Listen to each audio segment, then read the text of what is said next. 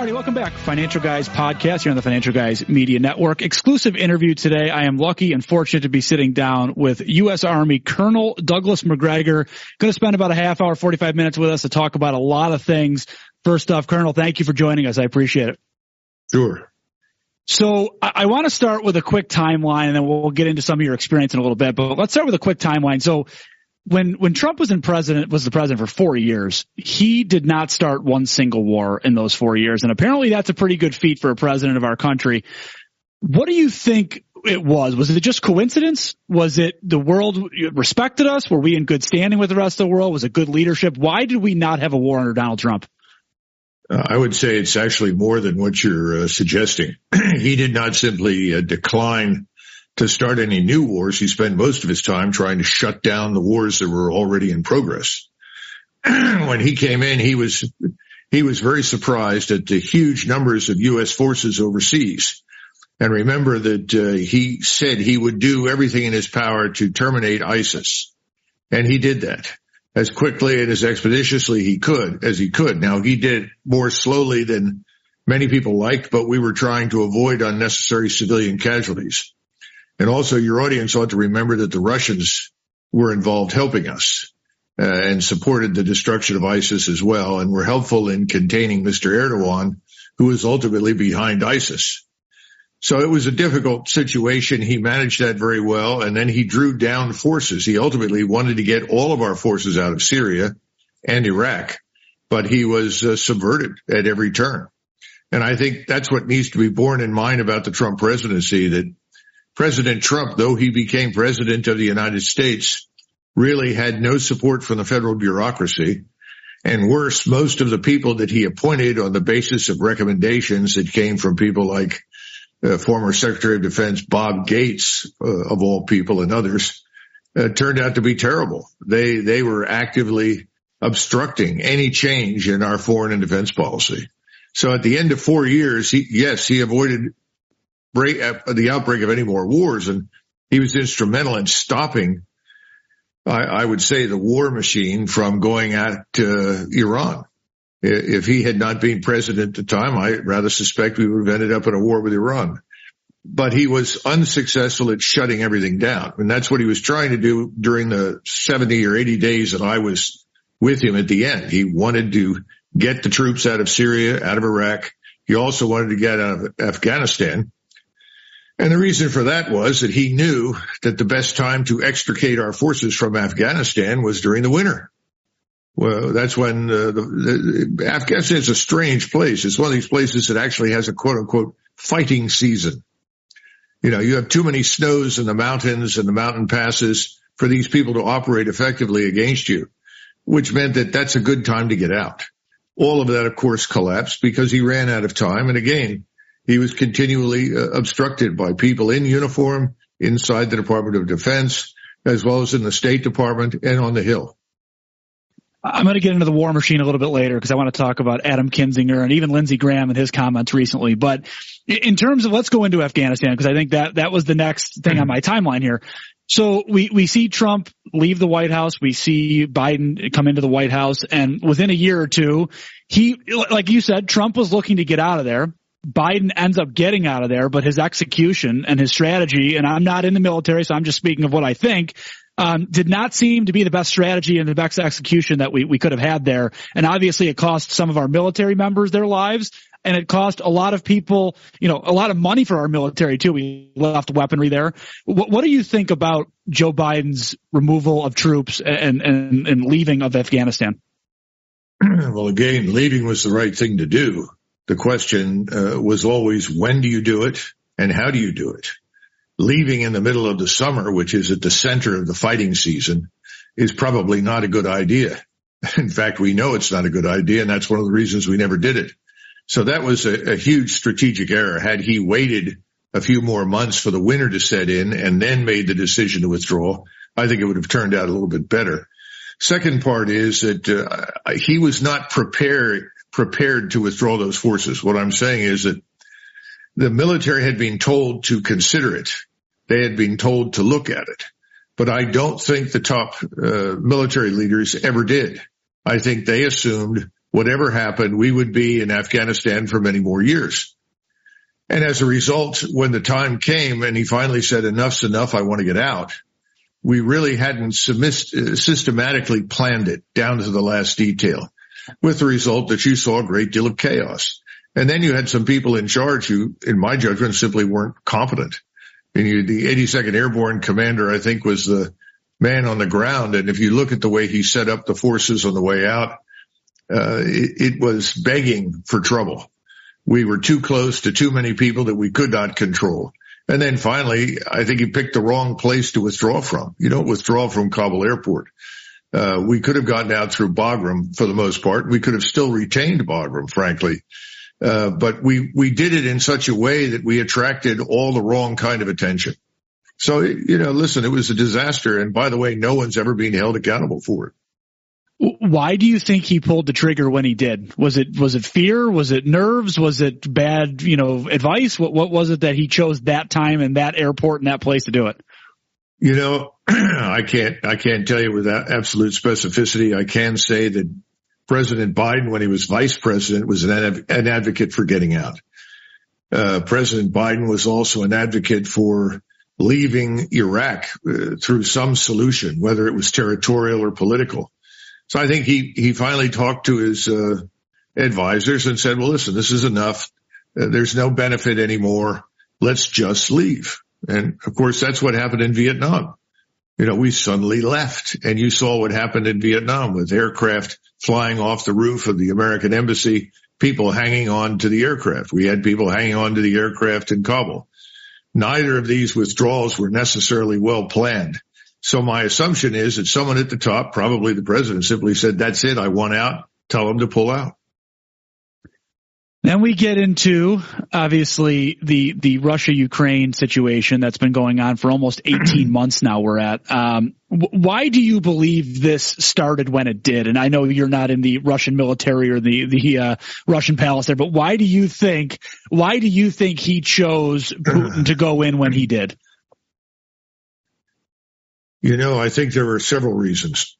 First of all, during the preceding 15 years, he had spoken at various meetings, going all the way back to 2004, 2005, about Russia's security situation. He reminded everyone that we had given our solemn promise that we would not exploit the withdrawal of Soviet forces from Eastern Europe to move NATO further east.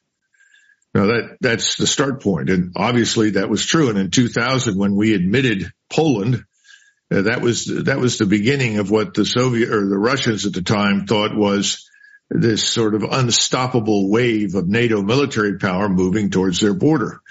In 2008, there was a vote, and there were several people, including the German chancellor at the time, Angela Merkel, who raised questions about the vote as to whether or not to bring in Ukraine in the future. And she was overruled, even though privately she said, look, Ukraine is not Poland.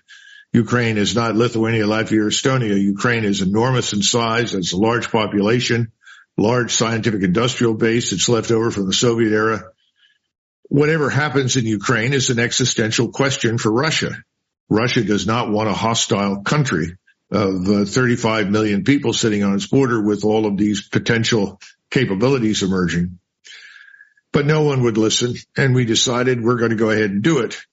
Then at the same time, shortly thereafter, you had this coup that was executed in 2014, where people from Washington, working closely with the CIA and others, managed to install a new Ukrainian government to throw out what was a legitimately elected leader.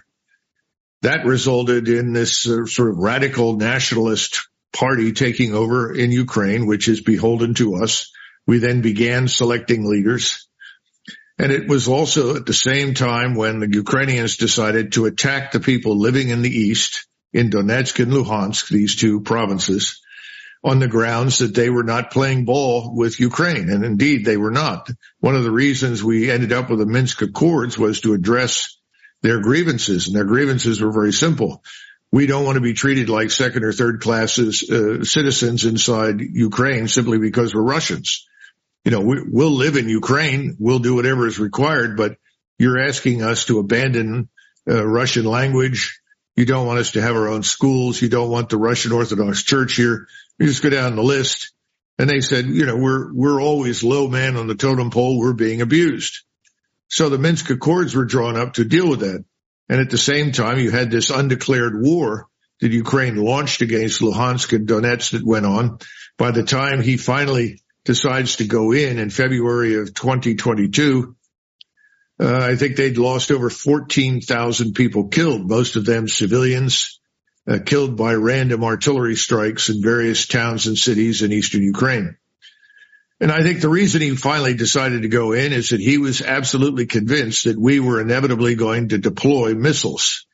Missiles like the Aegis missile system that we put into Poland and into Romania that would threaten Russia's nuclear deterrent, changing the balance of power in a very dangerous way. Instead of flight times taking 45 minutes, 40 minutes, an hour, 2 hours, suddenly they were reduced to 3 or 4 minutes. This is something that he wasn't going to tolerate. He also saw that this Ukrainian army was being built up with enormous funds from the West, lots of good equipment, enormous amount of training invested. And this was creating a force on his border that had only one purpose. That was to attack to the east, not only to seize Luhansk and seize Donetsk, the two so-called breakaway republics, but also to retake control of Crimea. Crimea was a place that the Russians feared we would inevitably anchor U.S. warships, and he wasn't prepared to see the United States take over the Black Sea. Again, all of these factors were in the back of his mind, and he then said, well, let's submit some new proposals to re-examine the security framework in Europe, which we would not even consider. And when he figured out that we weren't going to talk to him, he said, the only thing I can do to demonstrate the seriousness of the situation is to use military power. And so he decides to intervene in February of 2022. So we've obviously spent tens of billions, meaning America has spent tens of billions. You have people like Tucker Carlson this week said it's a never-ending conflict. You have your Twitter people that have, the Ukrainian flag in their bios, and they're constantly pushing this war nonstop. You have people like Adam Kinzinger doing the same thing. Do you agree to keep spending tens of billions there? Well, of course not. Just stop and consider something for a minute. Here's President Biden. If you go back to February, March, April of last year, and the statements that were made at that point, several things were stated. We will not send weapon systems with ranges that could threaten Russia. In other words, we're not going to provide missiles and rockets that reach beyond the border of Ukraine into Russia itself. We will not provide tanks. We will not provide new aircraft, F-16s, F-15s. We will not provide, just go down the list, all the things we would not provide. As the Ukrainians took heavier and heavier casualties, and everybody wants to debate this because there's so much lying about what's really happened in Ukraine. People don't know the truth. They can't even fathom that at least 300,000 Ukrainians have been killed, probably closer to 350,000. We just don't know. But we know at least 300,000 are dead. Add to that, 200,000, 300,000, 400,000 casualties beyond that, wounded, most of whom will never return to action. These are enormous numbers. We just don't know, but we know the hospitals are full. We know the graveyards are filled. So we can track these kinds of things. We know that at least 300,000 Ukrainians have died. On the Russian side, depends upon whom you want to talk to, their losses are anywhere from 20 to 50,000, of which maybe 20 to 30,000 have been killed. So their losses have always been much lower, and they continue to drop. The exchange rate is usually 1 to 8 or 1 to 5 in any pitched battle between the Russians and the Ukrainians. So the Ukrainians are losing. Some would say they've lost. They're at the point now where they could not put up a serious defense if the Russians decided to launch an offensive. As a result, Zelensky and his crew, which is essentially a puppet government of the United States, is now desperate and will grasp at anything. And so because we don't care to admit that we've made terrible errors in judgment, terrible errors in our strategic thinking, have decided, well, we'll throw anything we've got left at them. And you come to this cluster munition business. And at least one source, I think it was Ritter, who suggested that the reason we want to send the cluster munitions in 155 millimeter guns is very simple. We have no more conventional ammunition to send for artillery. That may be true. I don't know. But the bottom line is that we have been opposed to the use of cluster munitions for years now. I saw them used in 1991. They were fired in support of me. The dud rate was very high. It ultimately was not useful to us. The people that it attacks, in other words, the things that suffer from cluster munitions are soft targets, trucks and people. If you're in an armored fighting vehicle, it's not going to make any difference to you. So the real question is, why are we doing it? It's all desperation. And the more desperate Zelensky becomes, it seems that his desperation also applies to the White House and the Hill.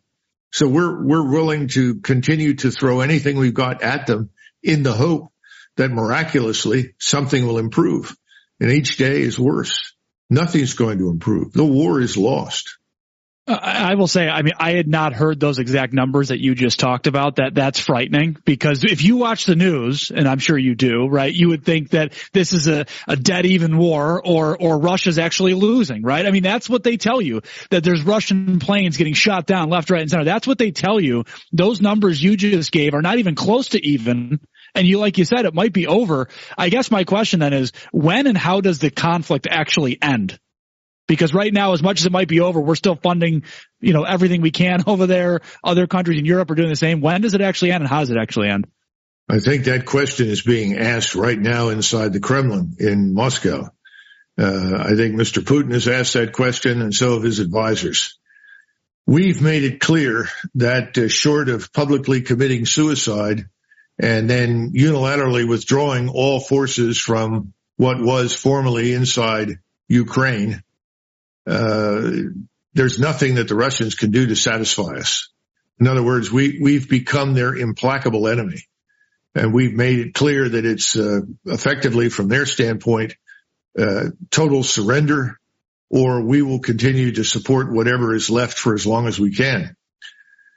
That, for the Russians, that's very simple. If that's the case and there is no hope for any negotiated settlement whatsoever, then they have to face the reality that they will have to march all the way to the Polish border, because they're trying to secure themselves against the threat that I mentioned earlier. They don't want Ukraine in any way, shape, or form to become a platform for attack against Russia.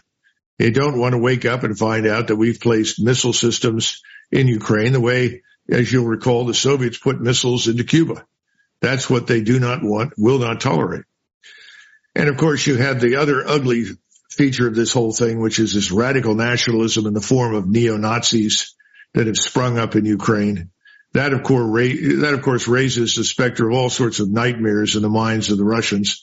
None of it is helpful to put an end to this thing. So I think at this point they're going to watch what happens in Vilnius, which is where the NATO leadership is holding a meeting.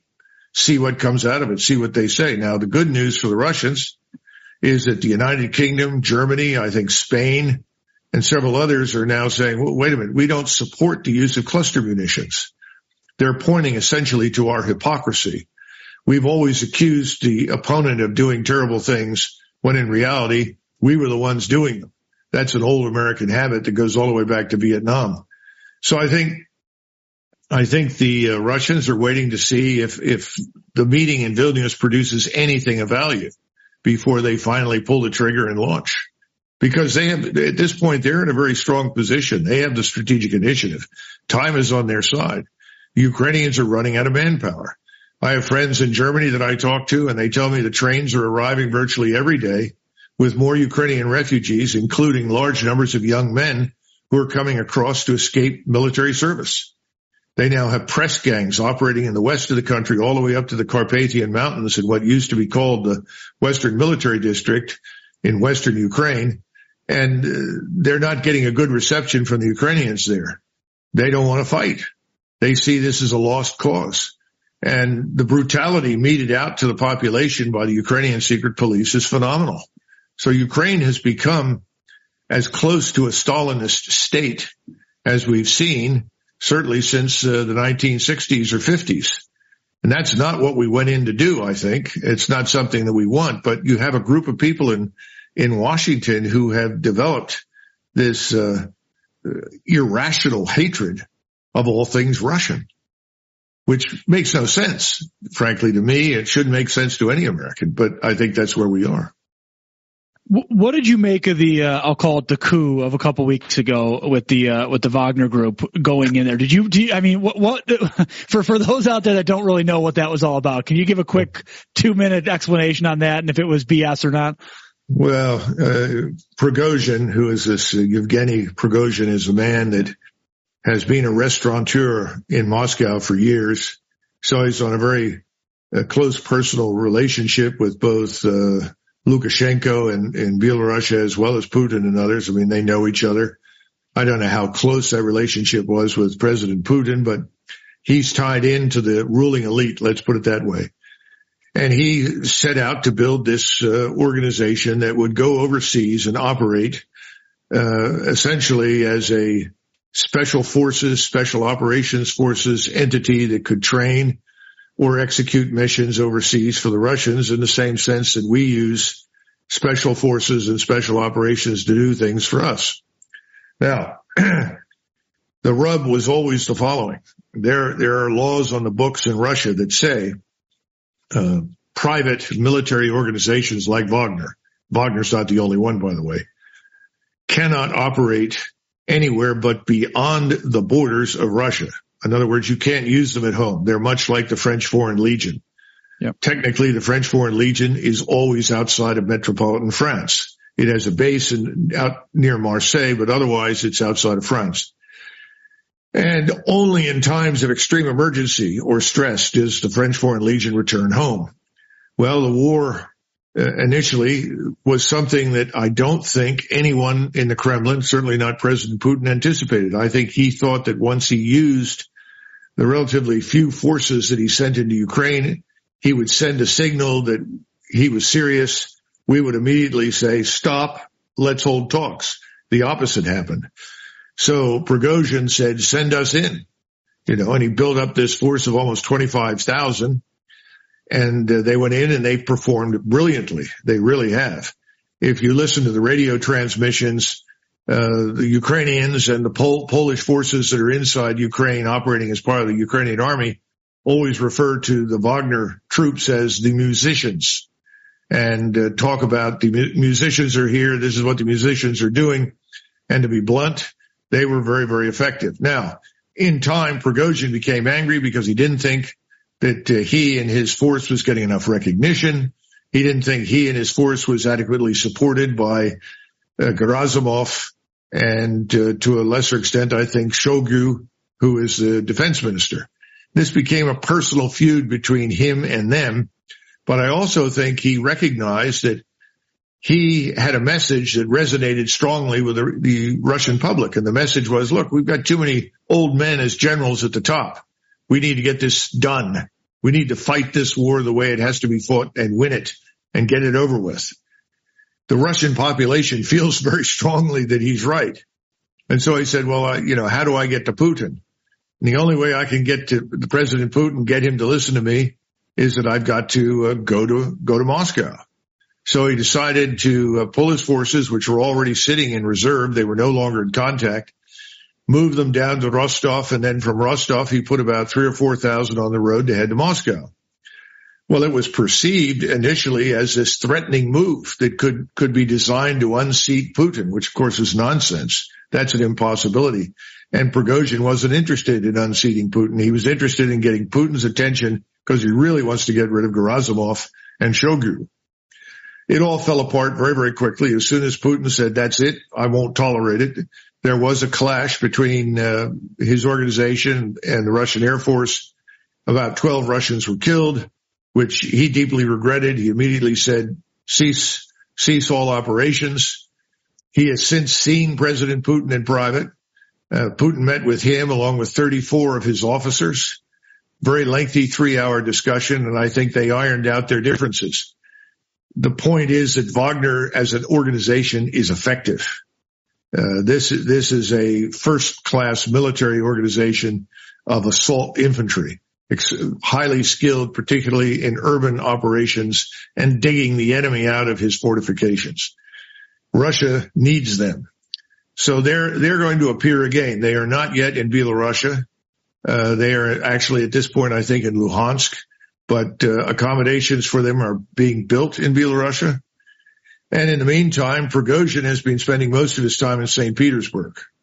But Prigozhin is certainly not on his way to the Lubyanka prison, and he's certainly not scheduled to be hanged. And there was no serious uprising or threat to Putin's power. All of those things are extremely disappointing to everyone in the West, obviously. So let me ask that, because I'm smirking over here because, again, I'm not, Adam Kinzinger and I are not fans of each other on Twitter, and I'm laughing because if you knew, he was in the military too, which I respect anyone in our military, whether I agree with you or not. He was so big on the fact that, this is it. This is the end of the Russian Empire. It's over. They're turning on each other. Why lie? He probably knows what you just said. Why lie like that? He may not. So much of the wishful thinking has been translated in people's minds into reality that I think it's very difficult for many people to distinguish what's real from what isn't. So I would consider the possibility that he really doesn't know. And you've got all sorts of so-called Russian experts who hate Russia, and they're constantly feeding the press the same kind of disinformation. The Russians are incompetent. The Russians can't do anything. The Russians are falling apart. The Russians don't want to fight, and on and on and on. In fact, the opposite, of course, is true, and we've seen a dramatic change in the Russian army. I mean, this thing has gone from a little over 200,000 to up to 750,000. It's continuing to quietly mobilize individuals. Just a few days ago, I received a phone call from someone who'd come back and talked about men who were in colleges and universities and technical institutes who were supposed to be there for 4 years, who were suddenly informed, you're being mobilized, you're in the reserves. So this mobilization is not being conducted on a national basis for everybody, but it still continues. And the quality and the capability of the armed forces has risen dramatically. These are the same people that thought, well, the Russians will run out of shells and ammunition. The Russians won't be able to sustain this. The Russians are going to be isolated. All of that's failed. We failed miserably trying to isolate them. We forgot that they're practically self-sufficient when it comes to resources and food, and that they have a market that is almost infinite for their products, whether it's oil and gas or minerals and other things, as well as grain and wheat. In fact, one of the things nobody's talking about is the high probability, I would say, over the next 12 months of famines breaking out in various places of the world, in the Middle East and in Africa, because people cannot get access to the food thanks to this war. That's how important Ukraine and Russia are to the rest of the world. So I think Kinzinger and the rest were so anxious to see something good happen for the Ukrainians that they rushed to embrace something that was absolute nonsense. And this is where we sit now.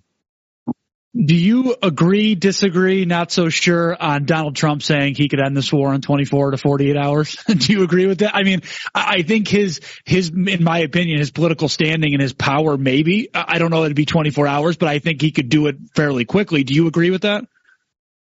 Well, I know the president, and, I have a great deal of affection for him, think very highly of President Trump, and I know that President Trump was very sincere about ending it. Saying I can stop it in 24 hours, it's hard to tell. I mean, obviously he could walk in and say, I want an immediate ceasefire.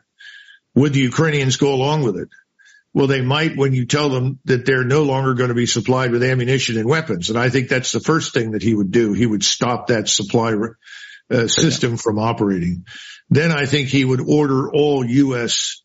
personnel out of Ukraine. And we've got a lot of people in Ukraine right now that nobody talks about that are there to train and assist. They're part of headquarters from quote unquote NATO that are on the ground. We've had a number of people killed over there that nobody is talking about, that have been kept concealed from the public. He would end all that. And I think if he made that very clear and the Russians saw that happen in 48 to 72 hours, then I think they would absolutely sit down and talk to us. Whether or not the Ukrainians would participate in that, I'm talking about the Ukrainian government now under Zelensky, I don't know.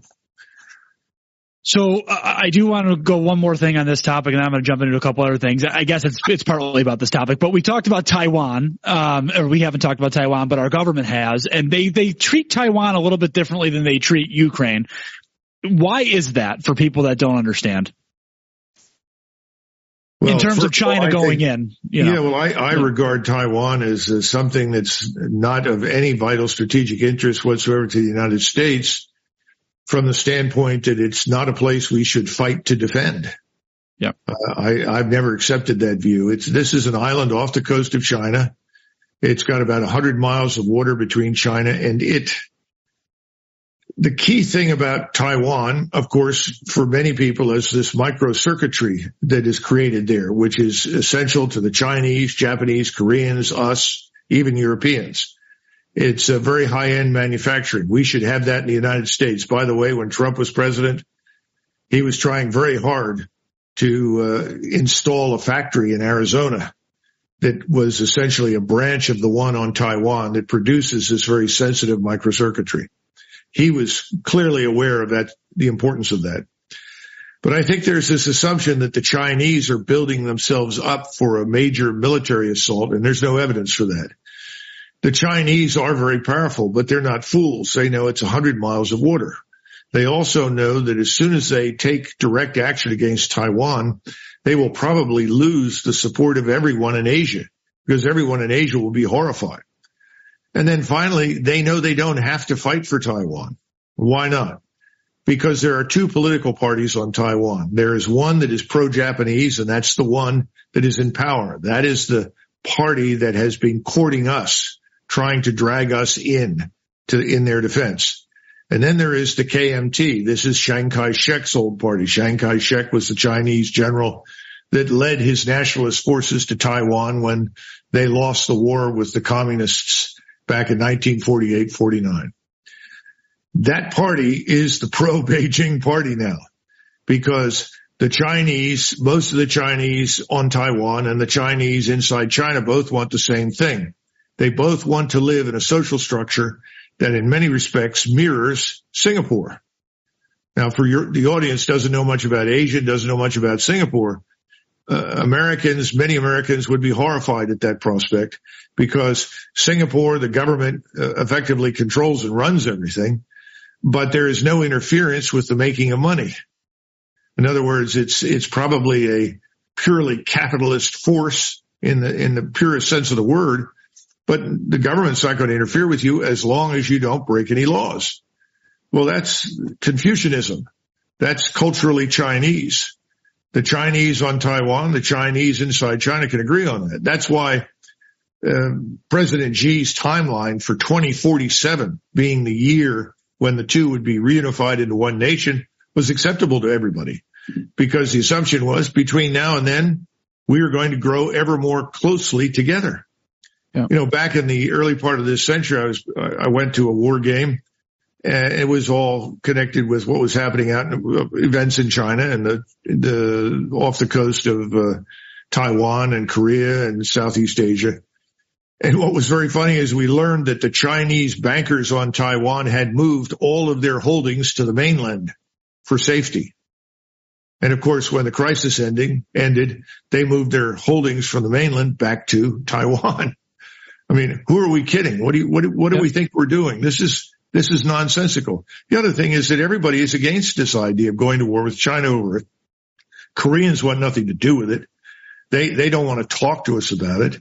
They've got their own problems, and they want Chinese goodwill because they're sitting across from this dying state that is a hazard to everybody in the region, North Korea. Then you have the Japanese. They're not interested in going to war with China. Right now, they have so many interests in China, so many factories being built, so many production facilities, it would be catastrophic for them. And vice versa. The Chinese have now opened their markets to Japan. They never did that before. Xi has done that. The Japanese are exporting food. They're exporting all sorts of critical items to China. You're not going to get a war there, frankly speaking, unless we start it. And I guess that's my confusion as someone that's, like I said, never been in the military. Why is it that these people want to start those things? And like you said, everybody else has their own problems. Korea has their own problems. North Korea, South Korea have their own problem. We have our own problem here too, right? Our problems, plural, right? Our southern border is porous. That's a problem, right? I mean, the wokeness in our country, you'll talk maybe in a little bit about this in the military, right? We have these issues across the country. People don't want to work. Inflation's high, crime's high. Why is it that we can't just focus on America first and then worry about everything else after that? Well, that was Donald Trump's view, obviously. I think Robert F. Kennedy Jr. feels the same way. He's much more concerned about what's happening here, and he knows that there is no immediate existential military threat against the United States from China. He also knows, and just as Trump does, that we can deal with the problems that we have with China. You don't have to go to war with someone in order to curb their influence. And that was Trump's argument when he was in office. We can manage the Chinese issue. We can level the playing field. There are things that we can do. And I thought Lighthizer was brilliant in the negotiations concerning trade with the Chinese. And had we stayed on that track, that would have helped us enormously. But at the same time, we're paying no attention to the Chinese that are in our laboratories, in our universities, in our, industrial base. We have thousands of Chinese men, single men, coming into the United States every day from, Mexico, right through this porous border. By the way, we think we had 20,000 Russians last year. I don't know how many Russians are coming this year. Right. The point is we don't know anything about these people. And I'm not saying that these are bad human beings. I think a lot of these Chinese, frankly speaking, have gotten into trouble with the Chinese government. And they're here because they're escaping prosecution at home. Now, I don't want to go into the issues of why they're being prosecuted, but I think a lot of them were caught up in the shadow banking system, which President Xi has really, really cracked down on. Xi's principal focus in China is on corruption inside the country. It's overwhelming. And he's trying to hold that society together. He's got 1.4 billion people. You really think he wants anybody else? That's insane. Of course not. The problem is that we're not paying attention to any of these things. We no longer have, strictly speaking, the rule of law in the United States. And if you talk to anybody that's come to the United States in the last 50 years, the first thing they say is, I came here because this is a great place to do business because you have the rule of law. If you try to do business in my country, you have to bribe everybody. And that's virtually everywhere else in the world except most of Northern Europe, North America, and parts of Asia, but not all of it. And as a result, that's why people are coming here. But we're destroying that. We're creating the problem that others have that doesn't need to exist here. So no, you're absolutely right. And I think the American people, just look at the American people. What do they know about Ukraine?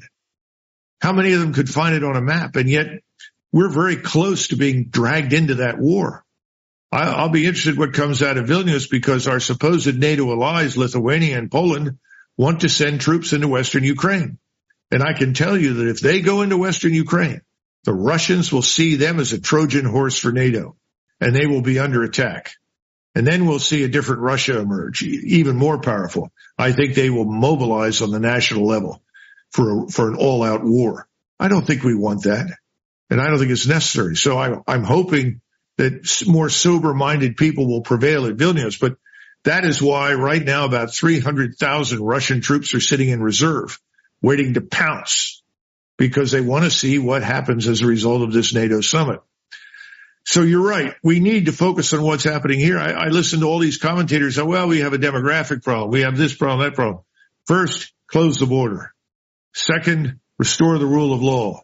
Third, give everybody whatever it is, 90 days, 60 days, you decide what it's going to be. Anybody who is in this country illegally, they have 60, 90 days to get out.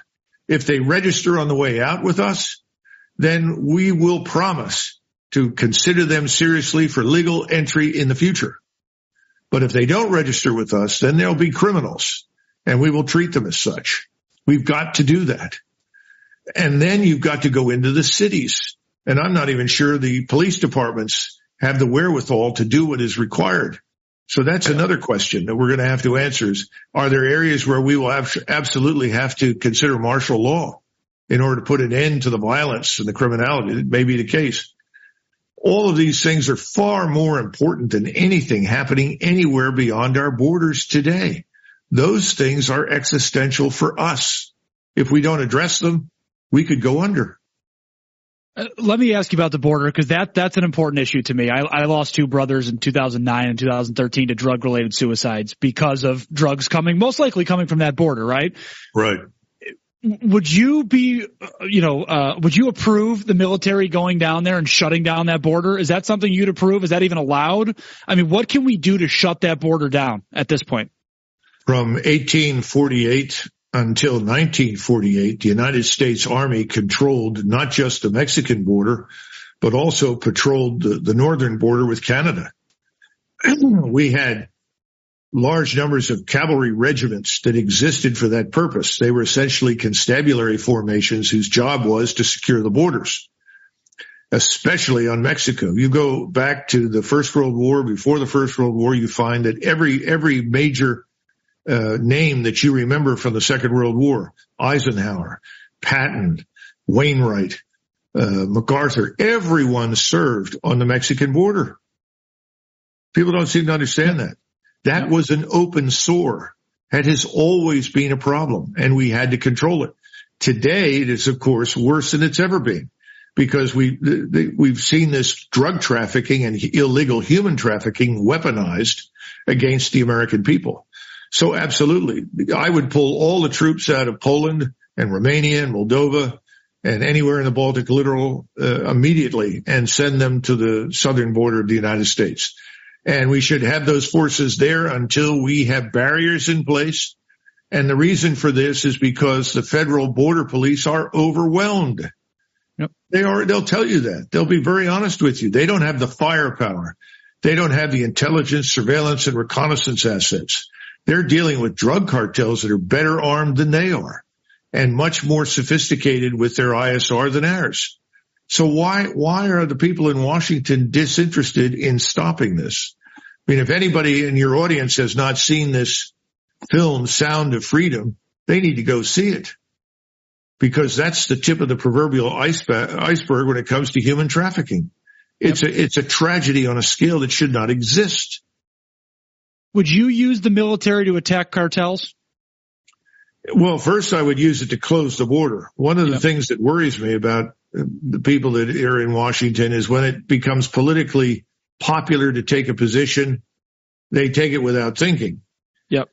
Before you wage war on the drug cartels, close the border. Right. You're going to have conflicts with them on the border. You're going to have conflicts with them at sea. Stop sending the Coast Guard to the Persian Gulf and the South China Sea. Bring the United States Coast Guard back. Put them into our coastal waters where they belong.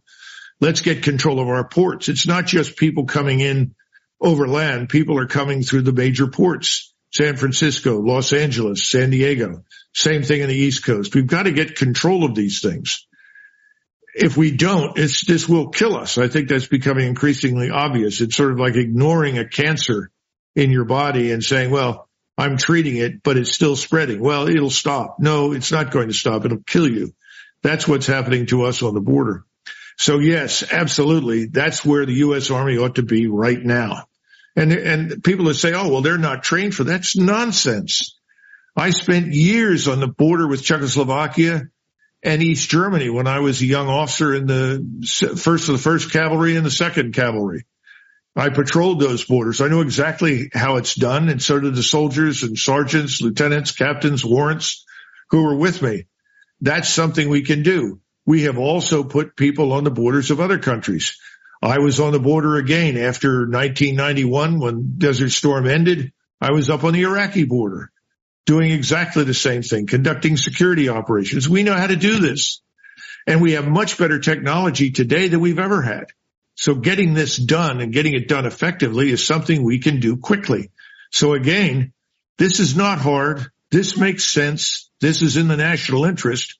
Why is no one in Washington demanding that it be done? I've interviewed Sheriff Mark Daniels in Cochise County, and he's told me, we've tried. They don't want to hear it. They don't listen. They don't ask for advice. And that to me is what's so sad about where our country is right now. If I was leading the country, me personally, I of course would go and get the advice of my generals, get the advice of my police, get the advice. Of course you would. I own a business. I do that in my business. If my staff is upset, I ask them what's going on. Why is there an issue? And I try to get to the bottom of that. It just seems that our government has no interest in that as it stands in 2023. That is, they just have no interest in finding out the problems and solving them.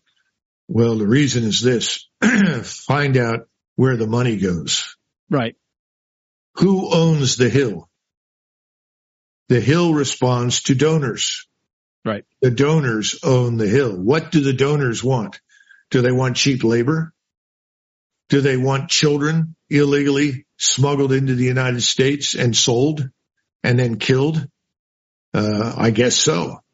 Because the money seems to indicate that that is the preference. Yeah. We're going to keep the borders open. We're going to tolerate the criminality. And there are far too many people in the United States who say, well, it's really not a problem for me. I live, right outside Kansas City, or I live in a nice place up in Albany, New York, or I live on the outskirts of Seattle. It's not my problem. They're wrong. It is their problem. And the problem that you described with the drugs is reaching them now and harming their families too. It's time to wake up. But we're not going to get much action out of the people that are in the Senate and the House who are ultimately responding to donors. Every single state is a border state, in my opinion, right now, based on what we're dealing with, whether it be people or drugs or whatever it is, right? Two quick questions, then I'll leave you today. You see wokeness everywhere. I mean, in the Netherlands, I just saw Miss Netherlands was actually Mr. Netherlands. I guess I'm a little confused at why this is happening all over the world. But what's concerning to me is that we hear, and you would know this more than I would, that it's happening inside of our military. And that scares the hell out of me personally. Well, the military is the first place the left wants to go to render it largely innocuous and incapable, and I think they're doing a very fine job of it. The military is separate from society for a reason. It has to adhere to a standard of behavior and discipline that is much different from what is expected in the civilian workplace. What has happened over the last 30, 40 years is an attempt to make the civilian workplace and the military place of duty the same. When you do that, you destroy the military. And I think the left is comfortable with that. There's also the misguided notion that if you throw enough money at something, you can buy defense. Well, war is always a matter of flesh and blood. It's also a matter of organization, leadership, training, discipline, because you're asking large numbers of people to stand up and effectively be shot at. That takes a certain degree, not just of moral and physical courage, but discipline. That's the kind of discipline that frankly no longer exists in most of the U.S. military, because we're catering to all of these strange aberrations of people that want to be recognized. Exceptions don't make rules, but with the left, exceptions make the rules. They'll point to one woman who is the Jim Thorpe of the female species and say, see, she can do everything. Therefore, women should be everywhere. This is the sort of stupidity that gets you into trouble and leaves you with a military organization that's in shambles. I think it is in shambles right now. And of course, as I tell people, there are 44 4-stars on active duty right now. You got to stop and think about that. 44 4-stars for what? 1.1 million. Now, in 1943 and 44, when we had 12.2 million under arms, we only had 7 4-stars. Yet we managed our way through the Second World War very successfully. What are we doing with 44 4-stars? Anyone with any experience in business would look at that and say, that's useless, corrupt overhead. Get rid of it. Cut it immediately. That's part of the problem. The military itself is being corrupted by the same kinds of influences. So at some point, one of two things will happen. We will send the military somewhere and it's going to be defeated. Not defeated over many years, very slowly, as we've seen in Vietnam and subsequently since 2001. We're talking about battlefield defeat that costs us thousands of casualties. That's one way to change things. The other thing is to come in, get control of the government, and then the person who's the commander-in-chief takes harsh measures and applies them, which means that you simply clean out the senior ranks. You effectively acknowledge that you're going to have to make the force smaller in order to fix it and make it better. And that's happened many times in history. Many, many, many times. In 1922-23, after the Russian civil wars ended, Lenin reduced the Red Army, which was at 5.5 million, down to 600,000. Yep. And at that point, the Soviet Union controlled 1/6 of the world's landmass. And people said, oh my God, you can't do this. Very unhappy people, lots of unhappy people, because they'd been in the war. They wanted to be rewarded. That force of 600,000 then was subjected over time to reorganization, modernization, new leadership rose, and so forth. This happened in Germany. It's happened many, many times, many places. We're going to have to go through something like that. And again, I think that's another reason why people on the Hill, for personal reasons, because they've enriched themselves as a result, are very happy to keep conflict anywhere going as long as they can. I mean, defense industries are flush with cash. The politicians that support them are flush with cash. And then there are lots of people employed by these industries. Yep. All of them are benefiting. Now, what does that do for the larger population? I don't think it does much for the United States as a people in most cases, but that's where we are. And remember, we're back to the question of where does the money go? And the reason people hated Donald Trump so much was that he threatened the money flow. He was going to disrupt it and stop it. What scares me is this idea that love wins is what the left portrays everything, right? You just got to love, right? The problem is that Putin doesn't love people like us, right? Xi doesn't love people like us. That's where I get a little bit frustrated with, and not just politicians, with anybody that votes that way, right? Just it's common sense. Love never wins like that, right? Especially when you're on a battlefield. You know that better than anybody. Love will never win on that end. Last question for you. You had said some things a couple weeks ago or last week maybe that you believe that there won't be a 2024 election. I want you to expand on that, but I also want to ask this with that. Donald Trump is dominating the polls. I know they're early, but he is dominating the polls for the Republican primary. They're throwing everything that they can at him. Indictments, sexual assault stories, everything, right?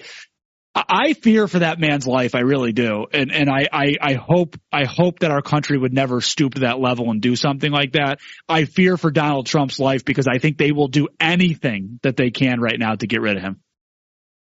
Well, I think that's true, and they're doing it. At the same time, I think the engines are revving up to go after Robert F. Kennedy. He is now also a target.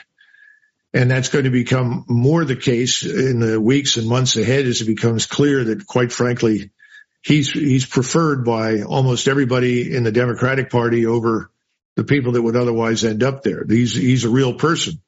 Yeah. Now, the problem with the election is as follows. What I said was that I'm concerned that we may not reach that cycle. I'm concerned that things could interrupt it. And I had a discussion at the time with Patrick Bet-David, who put forth this hypothesis about Biden resigning, which I think is a very real possibility. I mean, the man is over 80 now. This is ridiculous. He has no business being president. I'm one of these people that really believes we need younger men, frankly, young blood, men and women to come into government.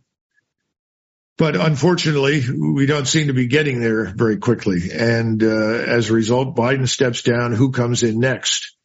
I think that you could have a real succession crisis in the United States because people do not have any faith or confidence in Kamala Harris. And then the question is, who else comes along? I don't know. And then the other thing that people are reluctant to say in some settings is that what makes you think that anybody on the right could win an election anymore? Where's the evidence for clean, fully fair and honest elections in all of the so-called blue states? I mean, I grew up in Philadelphia. I can tell you there hasn't been a clean election in that place for 50 plus 60 years. These big cities are impossible to deal with because they're one-party states. So the corruption is institutionalized. So how can you have an election and win it? I don't know. Unless people are willing to address the election integrity question between now and the next election, I fear for the country. You would hope that all of these people who are constantly harping on democracy would want to be serious and do something about it. But I haven't seen much evidence for that either. I'm going to put Colonel Douglas Macgregor on the spot right now. If you had your choice in a fair election, it's a fair election. Votes are counted properly. They're not getting mailed in and thrown in boxes and garbage bags and truckloads of things going on. If you had a fair election tomorrow, well, let's call it 2024, November of 2024, who is your Republican candidate and who do you believe will win the election in 2024? Well, right now, there doesn't seem to be anyone on the horizon on the Republican ticket other than Donald Trump. I mean, I know people are pushing DeSantis. I know that Mr. Soros likes DeSantis, which should raise serious concerns in the minds of any traditional conservative Republican or Democrat for that matter. So I suppose it would be Donald Trump, and that's why I agree with you. I'm very concerned about his security and his survival as well. I think very highly of Robert F. Kennedy. It would be ideal if he rose to become the candidate on the Democratic Party because he is a traditional conservative American Democrat. Yep. He's the sort of person I grew up with when I was a young man in Philadelphia, and all of my neighbors were Democrats. They were all patriots. They were all good people. They loved the country. They went to Vietnam and fought. They did everything that they were asked to do. So, my personal preference would be for a new party. And somebody said, Doug, you don't want a third party. You want a party other than the uniparty.